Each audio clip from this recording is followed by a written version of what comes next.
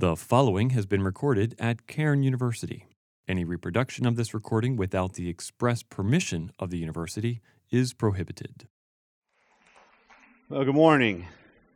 Really great to be with you and to have a packed house. As was already said, welcome to our guests. Open House Experience Cairn Days are really a great opportunity for you to come and see who we are, and I'll get a chance to talk to you a little later on today. But I always like these days because I like coming out of my office down towards chapel on these days, while all of you who are guests are sequestered in here.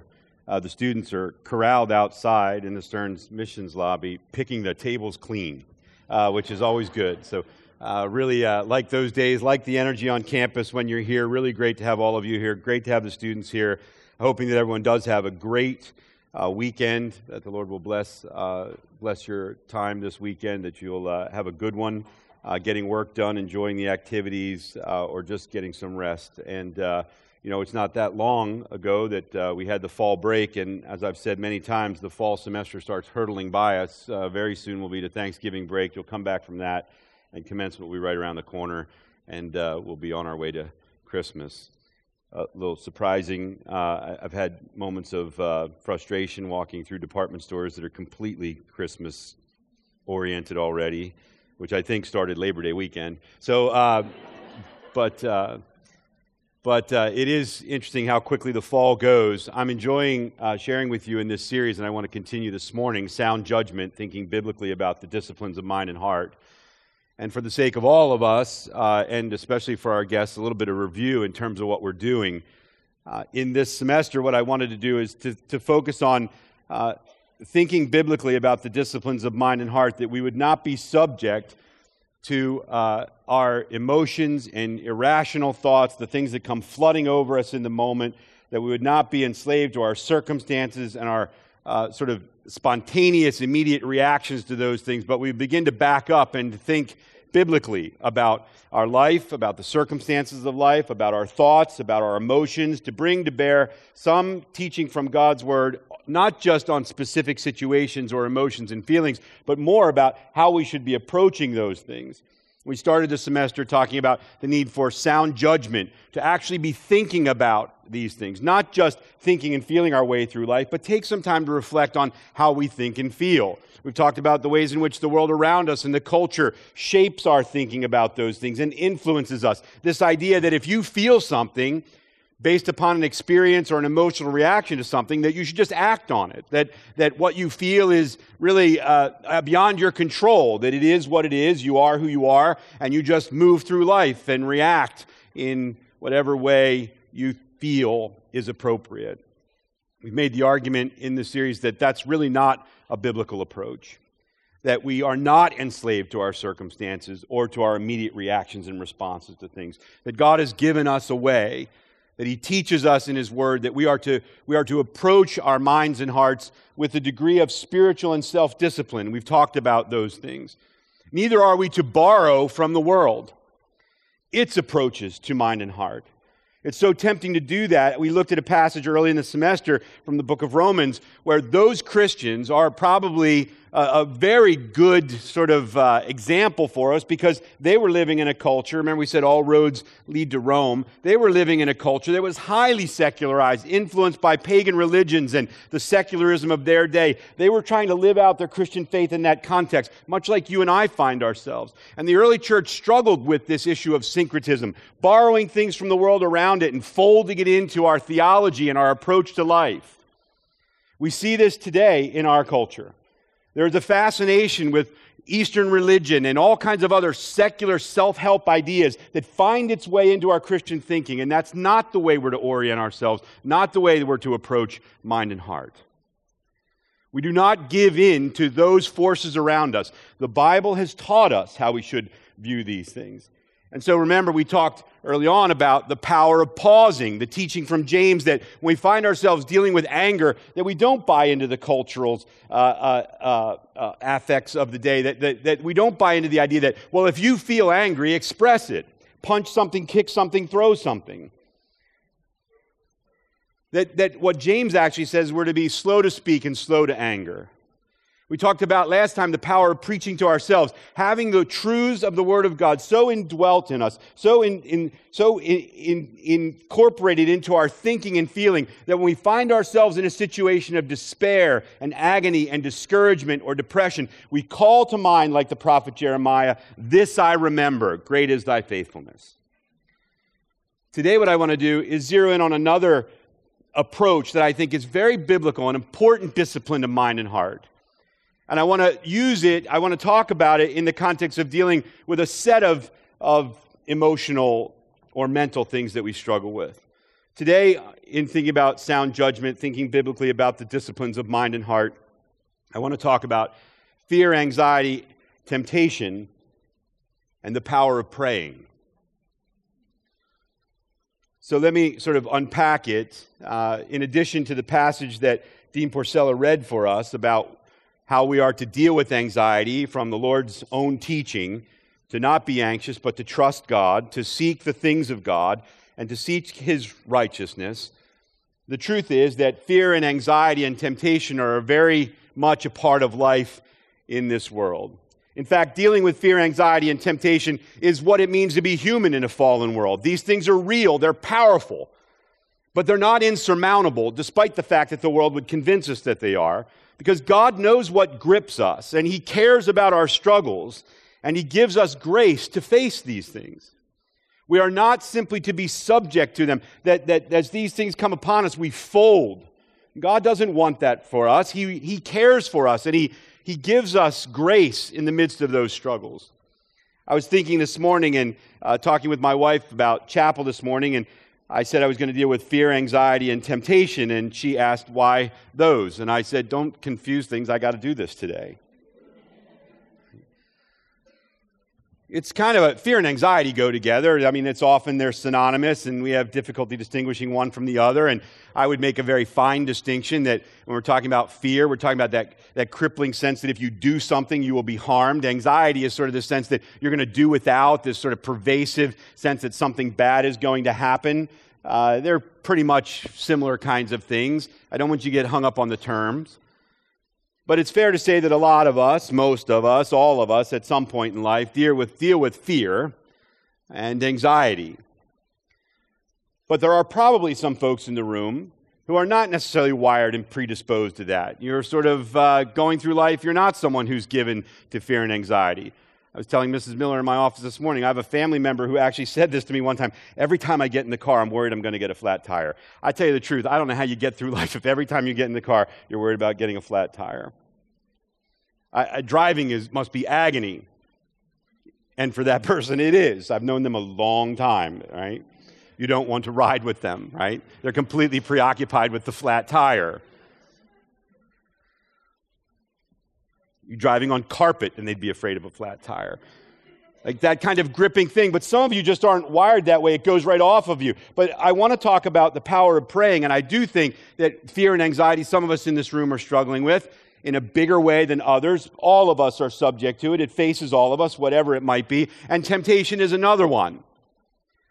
We face these things on a regular basis. And I want to talk about them in the context of bringing this particular discipline of mind and heart to bear on it. That we be thinking biblically about fear and anxiety, even temptation. And that we would embrace what I'm going to talk about today, which is the power of praying. When I think about these things of fear, anxiety, and temptation, it is that they are real. In moments of honesty, which you should have with yourself and with some friends and those that know you, that you do have fears and anxieties, that you do struggle with temptations. It'd be naive of us to think that in a room like this, these things wouldn't be present, because it's a room full of human beings, broken, fallen human beings in a broken and fallen world. It'd be naive to think that because even the Apostle Paul struggled with it. What did he say? The things I want to do, I don't. The things I don't want to do, I keep on doing. The reality is, this is what we face, even as Christians. We deal with the realities of life in a broken and fallen world. And so we deal with these things. So what do we do when they hit us? How do we respond? It'd be interesting for you to do some self-reflection. How do you respond to these things? What happens when you are faced with these?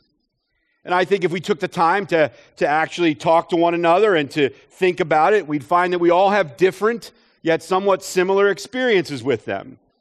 Your experience may be somewhat different, but in general, this is generalized to all of us as human beings. We all have different yet similar experiences with them. We all have different yet at times similar responses to them. We all fall into patterns of dealing with them.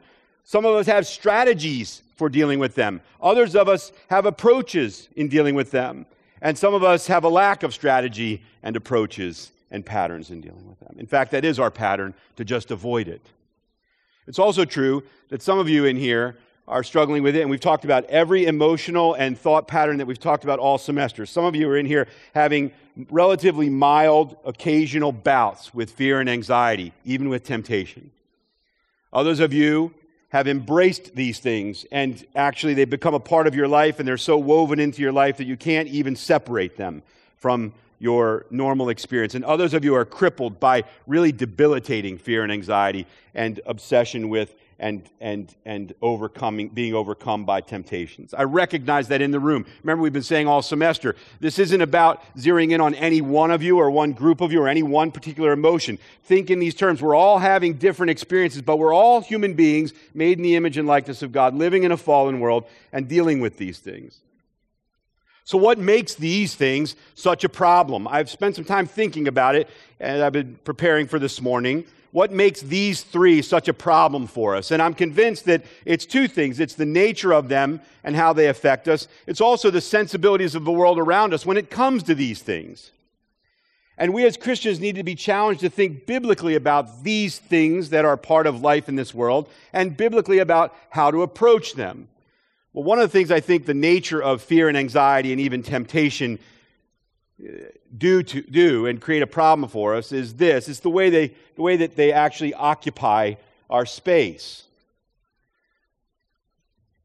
And the truth is that sometimes they just come upon us. We find ourselves in a situation that is conducive to being fearful or anxious-ridden about something, a situation that has exposed us to temptations in ways that we wouldn't be exposed to if we weren't in those situations, whatever they might be. And I think that's one of the things that's very difficult about these, is that fear, anxiety, and temptation often grip us in the moment, and in so doing, they cripple us. They render us subject to the swift-moving currents of the circumstances we find ourselves in, our emotions, our thoughts, even our weaknesses. But listen, brothers and sisters, surrendering is not our best or only option. And that's what happens to us. They come on us in a moment, and we think, well, there's nothing I can do about it. It's here. I find myself dealing with this particular thought pattern. I'm being tempted by this particular situation. It's on me, and I can't outrun it. I can't defeat it, so I might as well give in to it. You find yourself in a situation where you're crippled by fear and anxiety. I can't move forward, and you just acquiesce. You surrender. The culture around us actually feeds that. Listen, you don't have to go through that. You don't have to experience. Stop resisting. It's only natural. These are the things that the world around us would say. Go with it was a big thing when I was coming up. Just go with it. Just go with what? Just go along with the crowd? Just go along with the temptation? Just go along with the emotional reaction to something? You're swept up in it, so just go along with it. But surrendering to what we're experiencing is not our only or our best option. And that's one of the problems with these when they hit us, is they come on us in a moment, and we're forced to make a moment's judgment. How will I respond to this right now? And I think that for many of us, either by experience and the patterns we've developed over a course of our lives, or the cultural sensibilities that have been sort of found their way into our lives and we've adopted them, is we just say, well, it is what it is. You can't do anything about it. You just kind of have to go with it. And that's not true. In fact, it's not only not true, it's a lie that will do you great harm.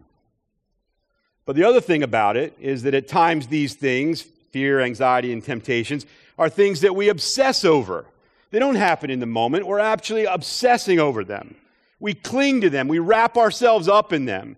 We become dependent upon them. We're identified by them.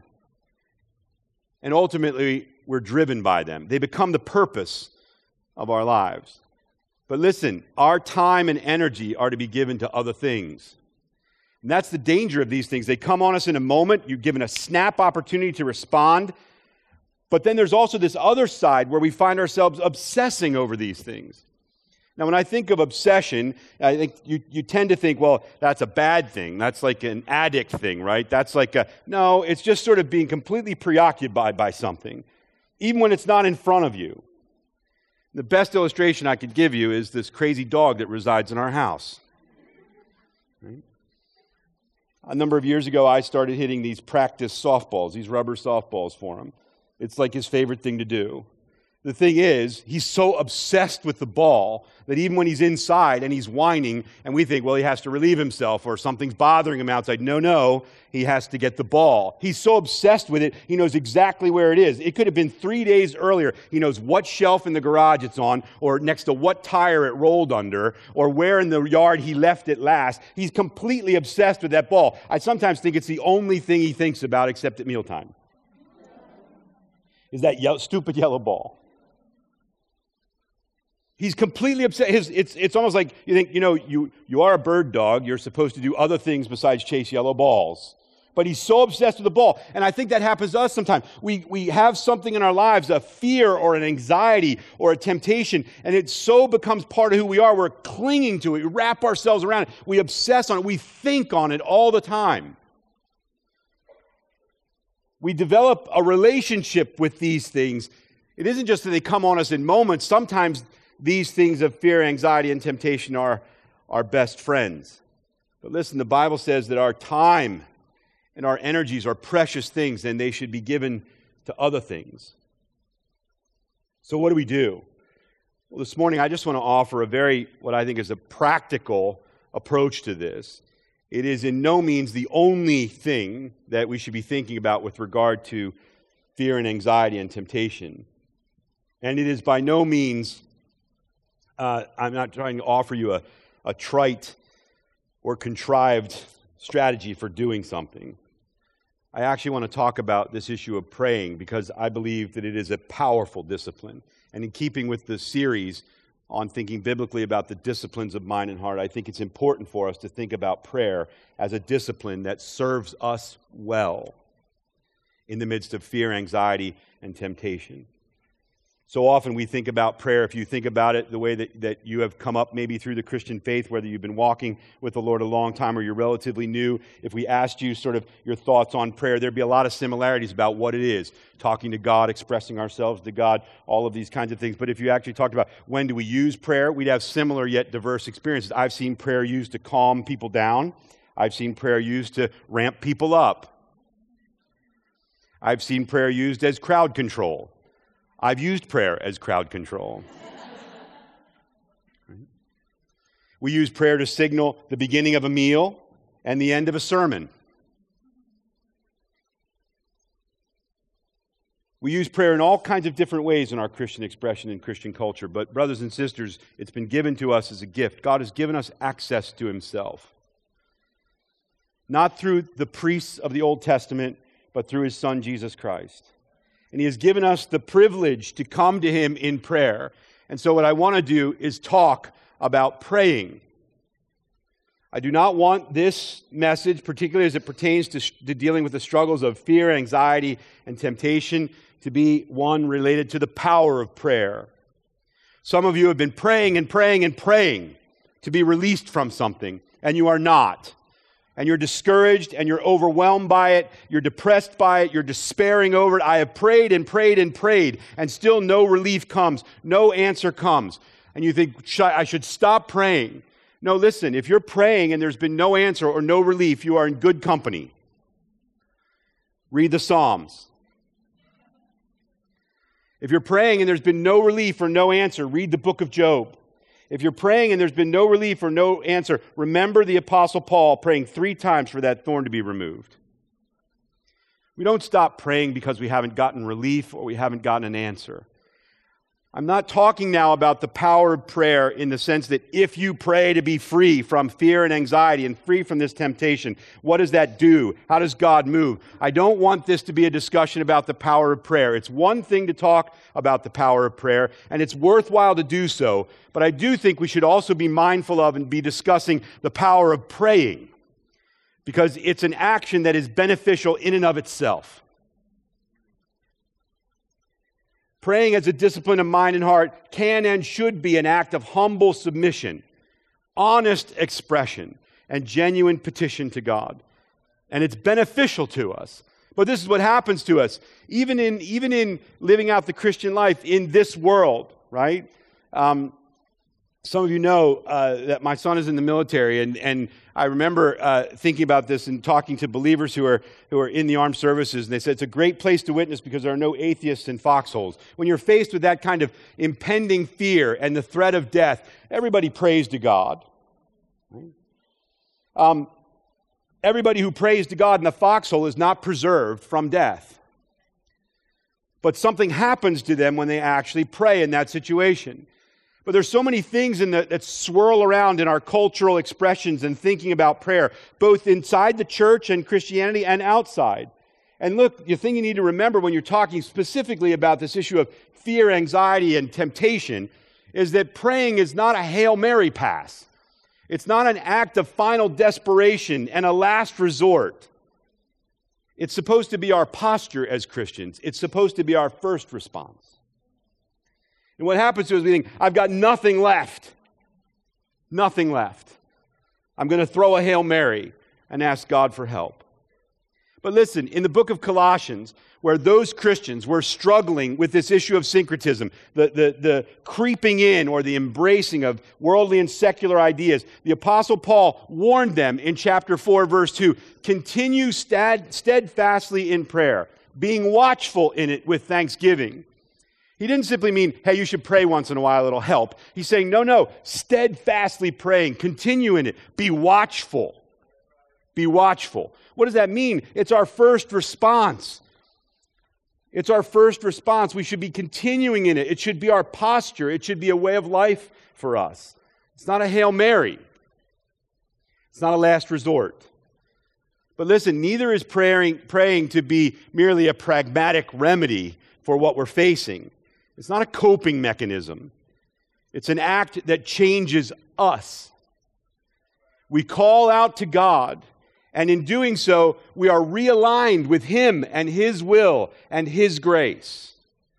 It's not about us tugging on His shirt tail and saying, we want this from you. It's about throwing ourselves at His feet and saying, I need your grace now. And so what we find ourselves in is either whether we're dealing with the things that grip us in the moment or we're dealing with the things that we're obsessed over. We need to be finding ourselves where our response is to cry out to God for grace. Aware of this, that Paul prayed 3 times for that thorn to be removed. And what was God's answer? My grace is sufficient. You are asking for what is sufficient. So you throw yourself at the feet of God. You pray to Him in the moments that grip you and when you're obsessing, because God gives that grace. In fact, what we know is, I love the passage in James. It was one of the first passages that I wrestled with when I was being discipled. In James chapter 4 and verse 6, but He gives more grace. Therefore it says, God opposes the proud but gives grace to the humble. Submit yourselves, therefore, to God. Resist the devil, and he will flee from you. Here it is. Draw near to God, and He will draw near to you. Draw near to God, and He will draw near to you. It goes something like this. If we find ourselves dealing with those moments that grip us with fear, anxiety, and temptation, here's the thing. If we're blatantly honest with ourselves, and I've been there myself, we're blatantly honest with ourselves, it isn't that we don't stop and pray because we don't know it's available to us. It may be because we actually don't think it will work, but my argument would be, in my own life, I know this is the case, I stopped and prayed expecting relief instead of grace.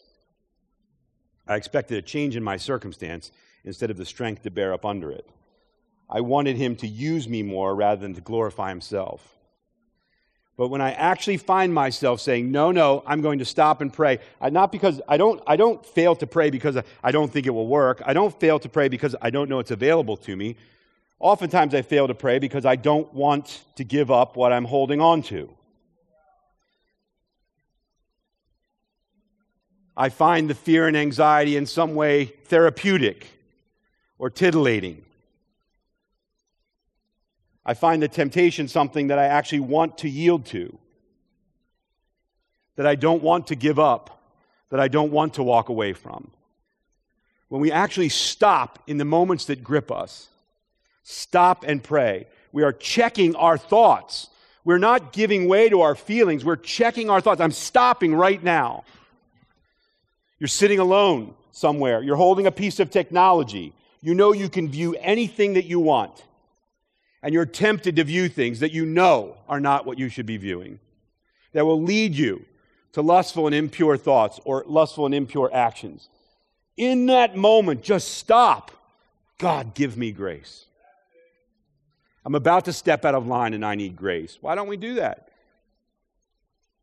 Because we've chosen to step out of line. We don't want to not do it. So many times I think we fail to stop and pray because we don't want to correct our course.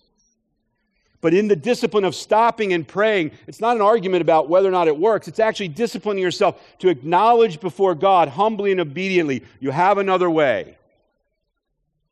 And I want to stop right now. If you're dealing with the obsession, you're clinging to it, you're holding to it, the reason that we don't want to stop and pray is because it's become part of who we are. I think the Psalms are blatantly honest about this. I think you can read the Psalms and it's great to see all the theology and all the blessings and encouragement that we find there. But look underneath and you will see a man who is seriously struggling with life. Power, success, failure, fear, anxiety, temptation. David's worried about his enemy, his enemies in the plural. This is a guy that actually, when he would go to get a lamb from a wolf or a bear, if he'd grab him by the beard and take it away from him, if they turned to attack him, he'd kill him with his bare hands. What's he afraid of? He's human. Underneath that is real honesty, but he still goes through the discipline of crying out to God. This is one of the things that makes him a man after God's own heart. He doesn't continue down the path, he stops. So listen, when feelings of fear and moments of anxiety and the onset of a temptation beset us, we would do well to stop and pray, to draw near to God, and throw ourselves at His feet and ask for these things, grace and strength and wisdom, because those things, He said in His Word, He will give you. He will give you.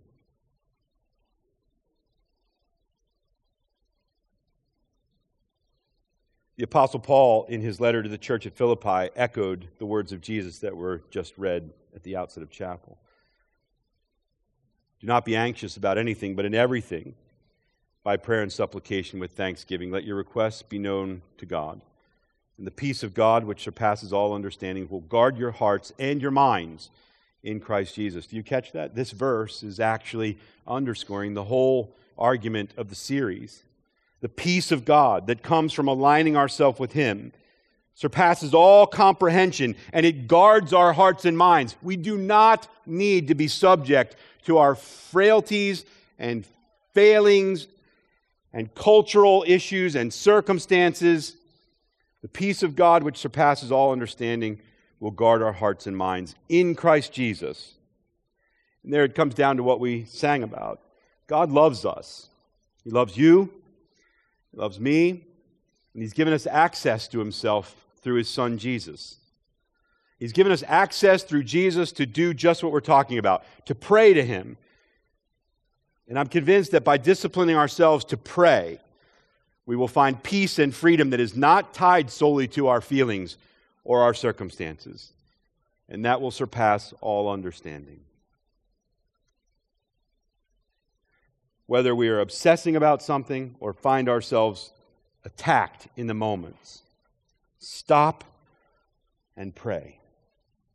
The act of praying is a spiritual discipline. that is intended for our good and for our benefit. I came across a poem recently, and I'd like to close with that, by William Robinson, When I Stop and Pray. When the storm clouds boil around me and the lightning splits the sky, when the howling wind assaults me and life's sea is rolling high, when my heart is filled with terror and my fears I can't allay, then I find sweet peace and comfort when I simply stop and pray. When the things of life confound me and my faith is ebbing low, when my trusted friends betray me and my heart is aching so, when the night seems black and endless and I long for light of day, then I find a silver dawning when I simply stop and pray. There are things beyond the heavens I can't begin to understand, but I know that God is living and I know He holds my hand. Yes, I know He watches over me all the night and all the day. He's always there to hear me when I simply stop and pray. Let's pray. Father in heaven, give us the grace in the midst of living our lives in this broken and fallen world to come and draw near to you. Give us strength to stop in the midst of it and pray. Give us wisdom to back up from our obsessions or those moments that come upon us and stop and pray. God, give us grace and wisdom and strength to face the temptations, fears, and anxieties of this life.